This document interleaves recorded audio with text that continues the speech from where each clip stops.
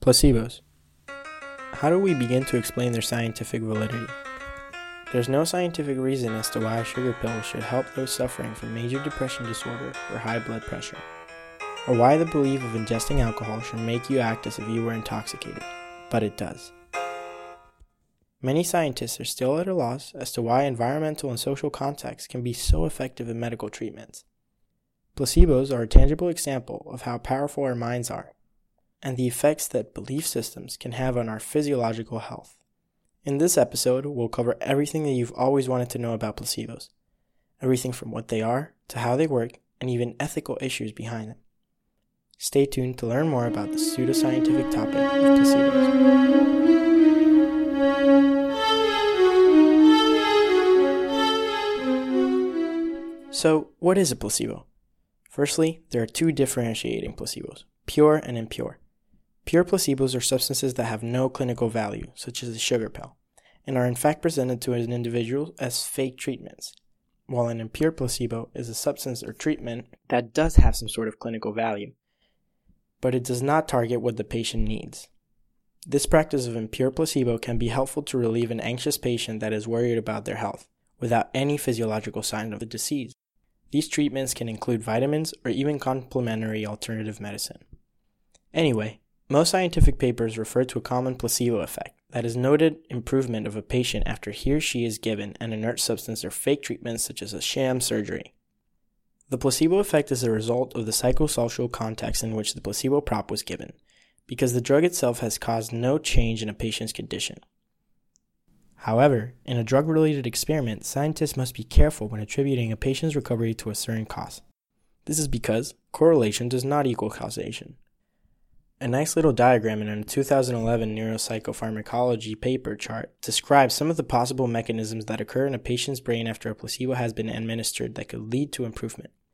These include spontaneous remission, regression to the mean, biases, detection ambiguity, unidentified co-interventions, and psychosocial psychobiological factors.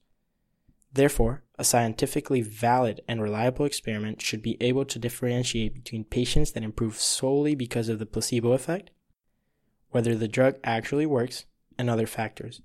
The placebo effect is therefore an overarching concept that encompasses several different mechanisms that differ depending on the body system that is being focused on and the therapeutic treatment being tested.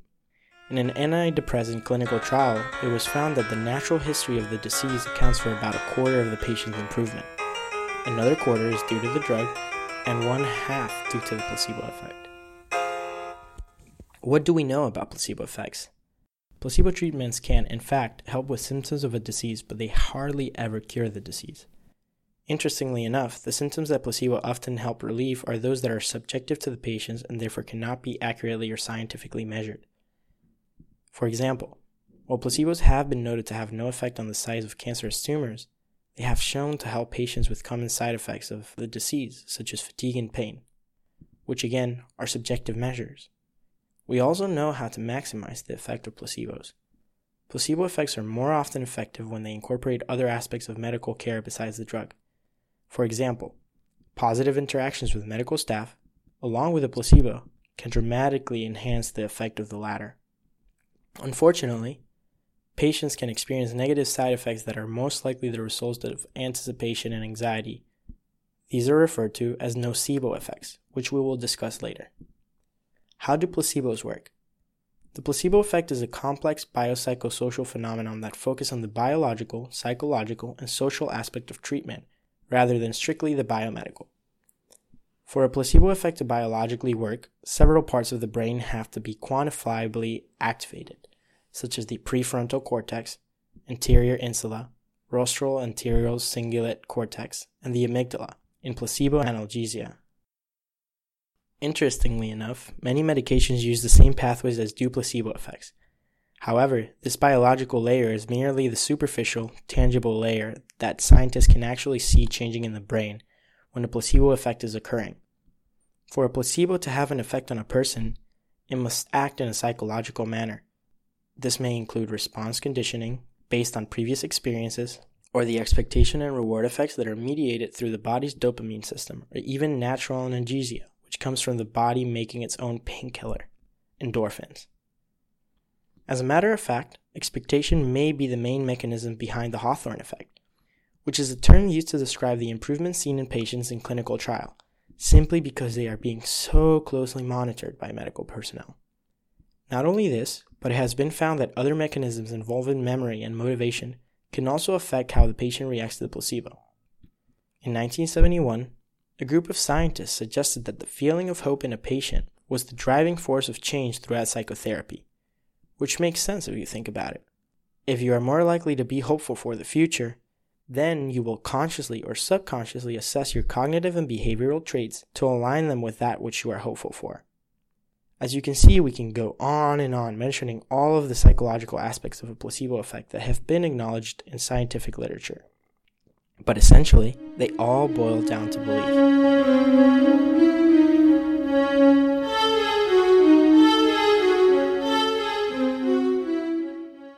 The belief that you are taking something for some purpose and that it will be effective can be enough for all these mechanisms to become activated and for you to feel physiological relief. Even though it's not completely understood, it's been suggested through research that colored pills are actually more effective than white ones. Multiple pills are more effective than taking just one. Injections are more effective than pills and placebo treatments. And placebo treatments administered in medical settings are more effective than those administered elsewhere, such as at home. It's also been found that treatments that are believed to be more expensive or name brand are more effective than those perceived to be cheaper or of a generic brand. Again, all of these findings of what kind of placebo treatment works better are related to an individual's beliefs and perception of what medicine is. So, what do other people have to say about the placebos? We put out a survey on Facebook asking anyone who would to fill it out regarding their beliefs on placebos. To take the responses into a bit more perspective, here are some numbers that characterize the population who took the survey. 90% of the responses came from women, and only 10% came from men. More than half of the responses, 64%, came from individuals between the ages of 18 and 24. About a quarter, 22%, of the responses between the ages of 45 and 54, and 8% of the responses came from people that were over the age of 54. Only 6% of the responses came from people under the age of 18 and middle-aged people, which is people between the ages of 35 and 44. When asked whether they believe that the use of placebos could actually have an effect on a person's health, 68% of the people agreed or strongly agreed with this. The magnitude of people that answered agreed or strongly agreed shows how much people believe in the effects of placebos, and quite frankly, shows the importance of doing further research to show scientific evidence of the medical importance of placebos. This seems to be even more important when you look at the ethics questions asked on the survey. 70% of the people who responded to the survey were against the idea of placebos being used as medical treatment, and 66% believe it was unethical for physicians to provide them as a form of treatment. This huge disparity found between what people believe about placebos and the ethics behind them shows how absent the scientific community has been in communicating with the public about scientific research behind placebos. While we do know that this survey might not have been a completely random sample, similar questions should be asked on a wider scale to find out the true thoughts of people on placebos to drive scientific research in the future. Now, we will speak about the evil twin of the placebo effect, the nocebo effect. So now that we've talked through and through about the placebo effect, let's talk a bit about what has comically been referred as the evil twin of the placebo effect, the nocebo effect. The nocebo effect is the study of negative psychosocial context around the patient and the treatment, as defined by a 2007 Neuroscience article. However, in more layman's terms, it is the negative effects that occur because of expected negative consequences of therapeutic treatment. So the opposite of the placebo effect occurs here. The nocebo effect is most often seen when a placebo treatment is given and is then followed by some kind of indication, like verbal cues, in which the clinical condition might worsen. The nocebo effect has been most extensively studied in clinical trial related to pain, a subjective condition. In a study looking at images of brains that were giving verbal suggestions of the pain stimulus that they were going to receive in the future, it was seen that the anticipation of the adverse event resulted in the amplification of the pain described or felt by the patient. The anterior cingulate cortex, the prefrontal cortex, and the insula were all activated as the patient was anticipating pain. And as we all may recall, these are some of the same parts of the brain that are activated during the placebo effect. Think about this. In a non-experimental setting, Mom takes little Johnny, a middle schooler, to the doctor because he's been feeling a bit under the weather. Little Johnny has had a cough and a sore throat for about 2 days, but it's been persistent, and his mom has begun to worry a bit. At the doctor's office, he's diagnosed with influenza, and within a matter of hours after the original diagnosis, little Johnny has gotten substantially worse. Sounds familiar? It happens to all of us. Once we have the evidence that we are in fact 100% sick, and we know exactly why, our perceived symptoms may worsen simply because of our negative expectations of the natural course and severity of the disease. Before we delve any further, I want to define the meaning of hard and soft science. These two categories are colloquial terms used to describe the perceived rigor of scientific branches. Those having to deal with physical sciences such as chemistry are considered hard science, and those having to do with social sciences such as psychology are considered soft science. Anyway, obviously, physicians are more focused on the hard aspects of medicine related to medical treatment and the symptoms and causes of a disease. However, the soft aspect of medicine that includes establishing relationships and bedside manner are not as emphasized. This characterization of the medical field starts early in the career, as early in when studying for the MCAT, where hard sciences make up a large chunk of the exam. There's strong emphasis on aspects of physical science that may involve knowledge of DNA replication, for instance, but little emphasis on the complexities of cultural and ritualistic aspects of life that doctors inevitably face every day with their patients. Due to all of this, it's no surprise that the medical community as a whole has an overall inconsistent and incoherent understanding of the placebo effect, as it escapes this label of hard science. However, the psychosocial aspect of medicine is gaining more attention and can signify that the softer aspects of medicine, such as placebos, will catch more scientific attention, allowing for more physicians to have more knowledge and understanding of this phenomenon. We kind of touched on this a little bit earlier when we interpreted our survey results. Are placebos ethical? So it all comes down to the practicality of this concept. Are placebos ethical to be used on patients in the real world? Using a placebo would entail a physician not being honest with the patient and possibly withholding some information so that the actual placebo effect can take place. The whole premise of a placebo working and becoming activated is deception from the one giving the treatment and belief from the one who is receiving this treatment. However, in the medical community, and in the entire scientific community for that matter, there is something called informed consent that states that a patient has the absolute right to know all of the information necessary before he or she can make a properly informed decision on a treatment. This requires a physician to be completely honest about the benefits, likelihood of success rate, and even side effects with the patient. However, there's been research to show that revealing all of the possible side effects to a medication could even be hindering to treatment and result in a nocebo effect, which is quite interesting. Opposers of placebo bring up valid points as to why they shouldn't be incorporated in our medicinal toolbox. Placebos tarnish the patient-physician relationship that is so essential when talking about cooperation and decreasing refusal of medically advised treatments. Their incorporation into the healthcare setting can also emphasize the one-sided relationship that was once common in clinics, where there is no trust. This relationship was characterized by paternalistic qualities in which the physician had most, if not all, of the jurisdiction in the patient's treatment, and the patient, similar to a child, simply went with the flow of things. When looking at scientific articles, it is very clear how little we know about how the placebo and nocebo effects exactly affect our brains and bodies. The scientific community is still studying this aspect of medicine, and even though the placebo effect is as old as medicine itself, it was only first used as part of organized clinical trial in the 1920s. Because of that, it is in its relatively new stages of research. Therefore, it may be decades before placebos are officially in or out of the medical system.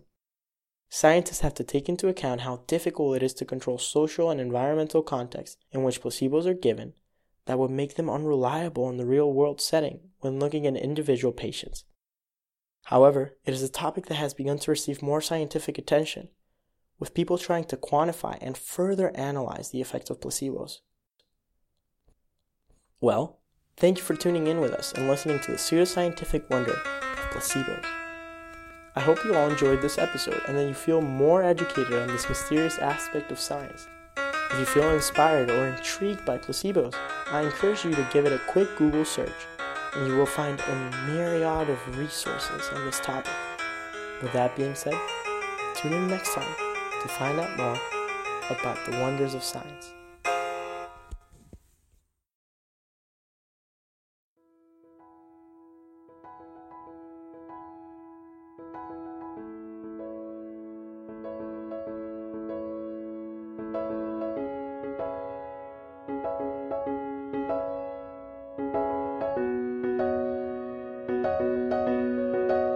Alternative medicine. I'm sure that many of you are puzzled by the topic of alternative medicine. Unsure as to what exactly constitutes a practice being classified as alternative medicine, and most importantly, does alternative medicine actually work?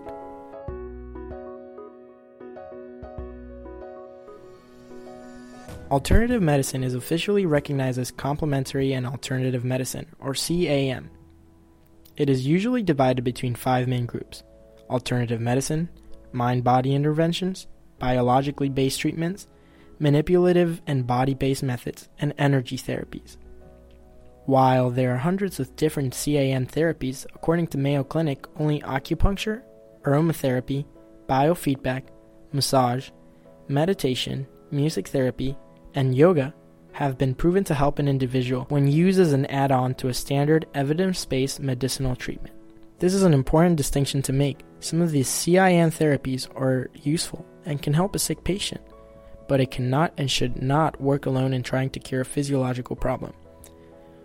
While this podcast focused primarily on one type of alternative medicine, we will briefly touch on several other methods to broaden your scope of understanding of the world of CIM. So who uses alternative medicine? We conducted a survey at the University of Florida to find out how often university students use alternative medicine and what techniques specifically. When you think of alternative medicine, what comes to mind? I think of meditation and essential oils.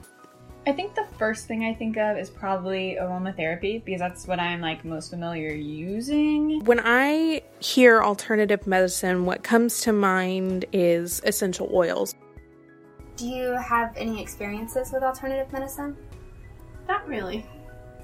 I've used essential oils for pain before. I use aromatherapy. Almost every day I have a little diffuser necklace. I have 4 essential oils right now. In this small scale of 46 students, 34.8% said they use alternative medicine and 65.2% say they did not. In another small scale study with 81 responses, 64.1% believed that alternative medicine worked, 24.7% did not think that alternative medicine worked, and 11.1% had no opinion on the matter. I do know some people, they use the essential oils, putting it on their skin, especially if they have a cold or flu, try to release some of that pressure. Have they said that it works for them? Do you know? They said yes, but not enough. I feel like there's also a placebo effect to it. My experiences with alternative medicine have been very positive. They work well for me. I do feel like it helped. I think it may have been a bit of a placebo. If I wake up and I'm super nauseous, it's I'll go take a ginger root pill, or I'll have a ginger tea, or the ginger pill works for me. There are so many different CIM techniques that it would take us hours to decipher through scientific papers that either support or disprove the effectiveness of alternative medicine. So instead, we're just going to dive deeply into one well-recognized technique in alternative medicine: aromatherapy. However, before that, we do want to discuss other forms of alternative medicine you might be familiar with. As many of you may know, back pain is a common problem in the United States, with over 50% of Americans stating that they experience back pain at least once a year. It should be no surprise then that in the US we spend about $25 billion a year on medical care related to back pain, and an additional $50 billion on lost productivity because of back pain related problems. Back pain is actually a main reason why people tend to use alternative medicine. I think that this shows the desperation in people to help alleviate their pain that cannot be helped otherwise. A scientific article written in 2003 reviewed studies done researching the effectiveness of common alternative medicine treatments for back pain: acupuncture, massage therapy, and chiropractic. Chiropractic spinal manipulation is actually the most popular alternative medicine therapy specifically for back pain in this country. This review, published in 2003, looked at every randomized controlled trial that evaluated the effectiveness of acupuncture, massage therapy, and chiropractic spinal manipulation for back pain since 1995, and found that generally, massage therapy works better than acupuncture. However, this is an extremely generalized statement that does not take into account the longevity of the pain or the location of the pain. However, because most research done evaluating these techniques are generally poor, it is difficult to draw clear and concise conclusions about the effectiveness of these techniques. Regardless, a lot of people use them. Do you see any benefits or downfalls to using alternative medicine? Yes to both. I think the benefit could be like, if it's something minor, like I do think essential oils could be easy about like opening up the sinuses. But if you have cancer, I don't think that would be a way to... dangerous when you start trying to use it. That would be a downfall.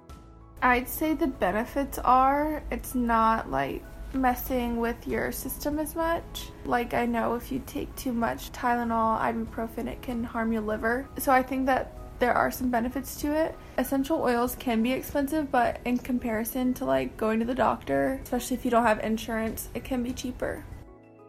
I think the alternative is it can like prolong me going to the doctor. If something's serious, I'll be like, oh, let me just try this and I'll try that and maybe this will fix it. And if it's serious, obviously like something as simple as a ginger root pill isn't going to fix it. So in that area, I would say it's a downfall, but for the most part, I've had like positive experiences. Like I said, aromatherapy, I really enjoy. Rebirthing. So what is it? Rebirthing is a coercive, restrictive technique that is usually directed at either foster or adopted children to try to increase the attachment the child has for his or her new parent. While rebirthing is not as common as it once was, similar therapies designed for the same purpose are gaining popularity. These techniques include compression therapy, holding therapy, and corrective attachment therapy, and they aim to alter the attachment of the child by exerting force on the child and restraining them in some way. Some of these therapies will require CRT practitioners to impose their entire body weight on a small child, and this is supposed to induce calmness. Some more intense forms of these therapies, known as coercive restraint therapy, emphasize the absolute authority of the parent figure and require withholding food from the child for prolonged periods of time until the parents say so. Unfortunately, children have died in the past from the use of these techniques.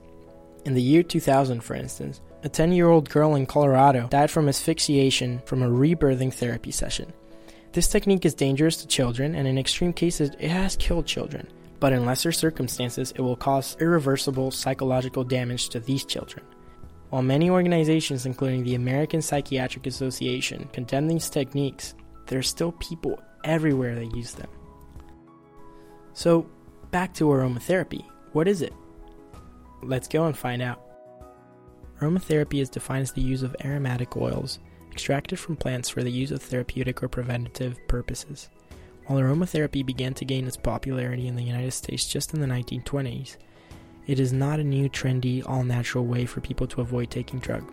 It is actually an extremely old practice that dates back to ancient civilizations of China, India, Egypt, and Greece.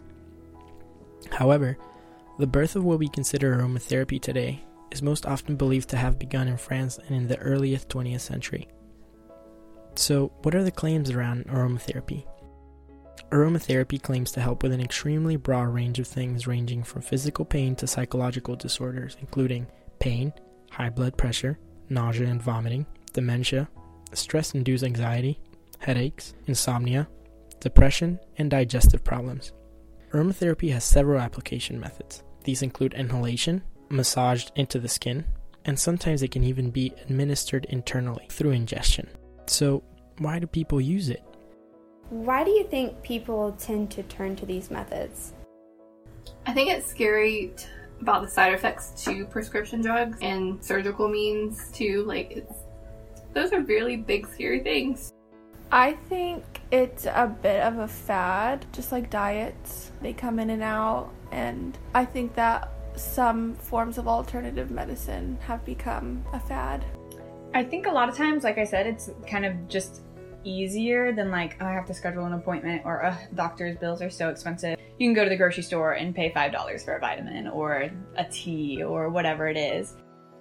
As we previously mentioned, alternative medicine is most often grouped together as CAM, and it makes sense that these therapies are often most effective when used as an add-on to standard evidence-based medicine. People most often turn to CAM therapies when they are looking for ways to better their overall well-being or to relieve the symptoms of a disease.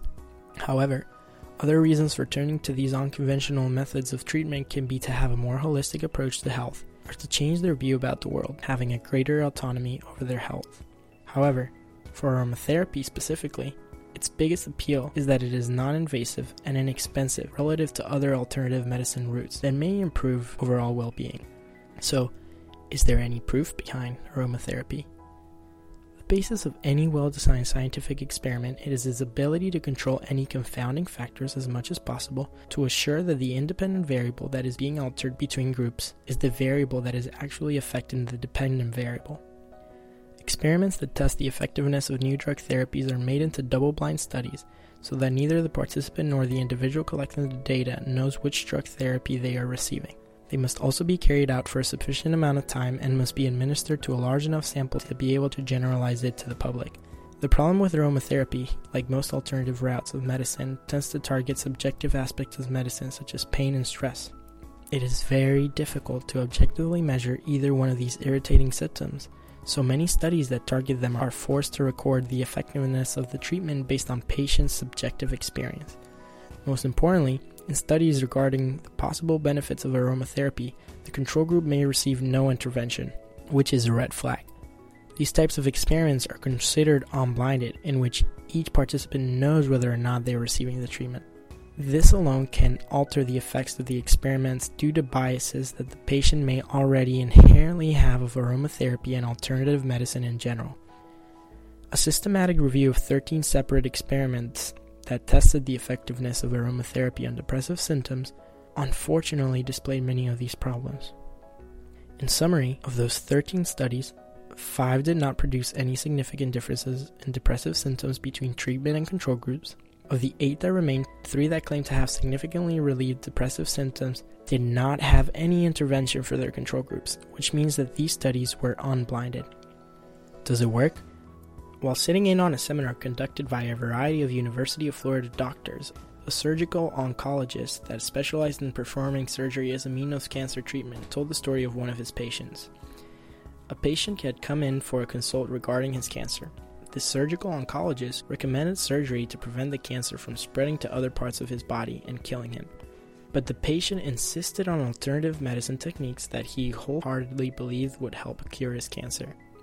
After some back and forth arguing against medical advice, the patient decided to delay the surgery and try the alternative medicine for a few weeks. The patient returned to the MD a few weeks later, and unfortunately the cancer had spread throughout his body, a problem much more difficult, if not impossible, to solve now. While many people believe that the use of alternative medicine techniques may cause no harm to themselves, they still have a large potential for harming the patient using these alternative routes. The use of CAM techniques may cause a delay or complete avoidance of science-based treatments, as was exhibited by the patient of the story.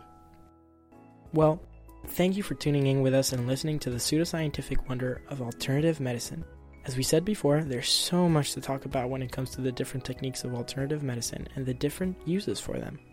There are hundreds and hundreds of scientific papers of CAM therapies, and it would take us hours to talk about all of them. Well, I hope you all enjoyed this episode, and that you feel more scientifically educated on this mysterious aspect of science. If you have any questions of your own about alternative medicine, Google is your best friend. Tune in for next time.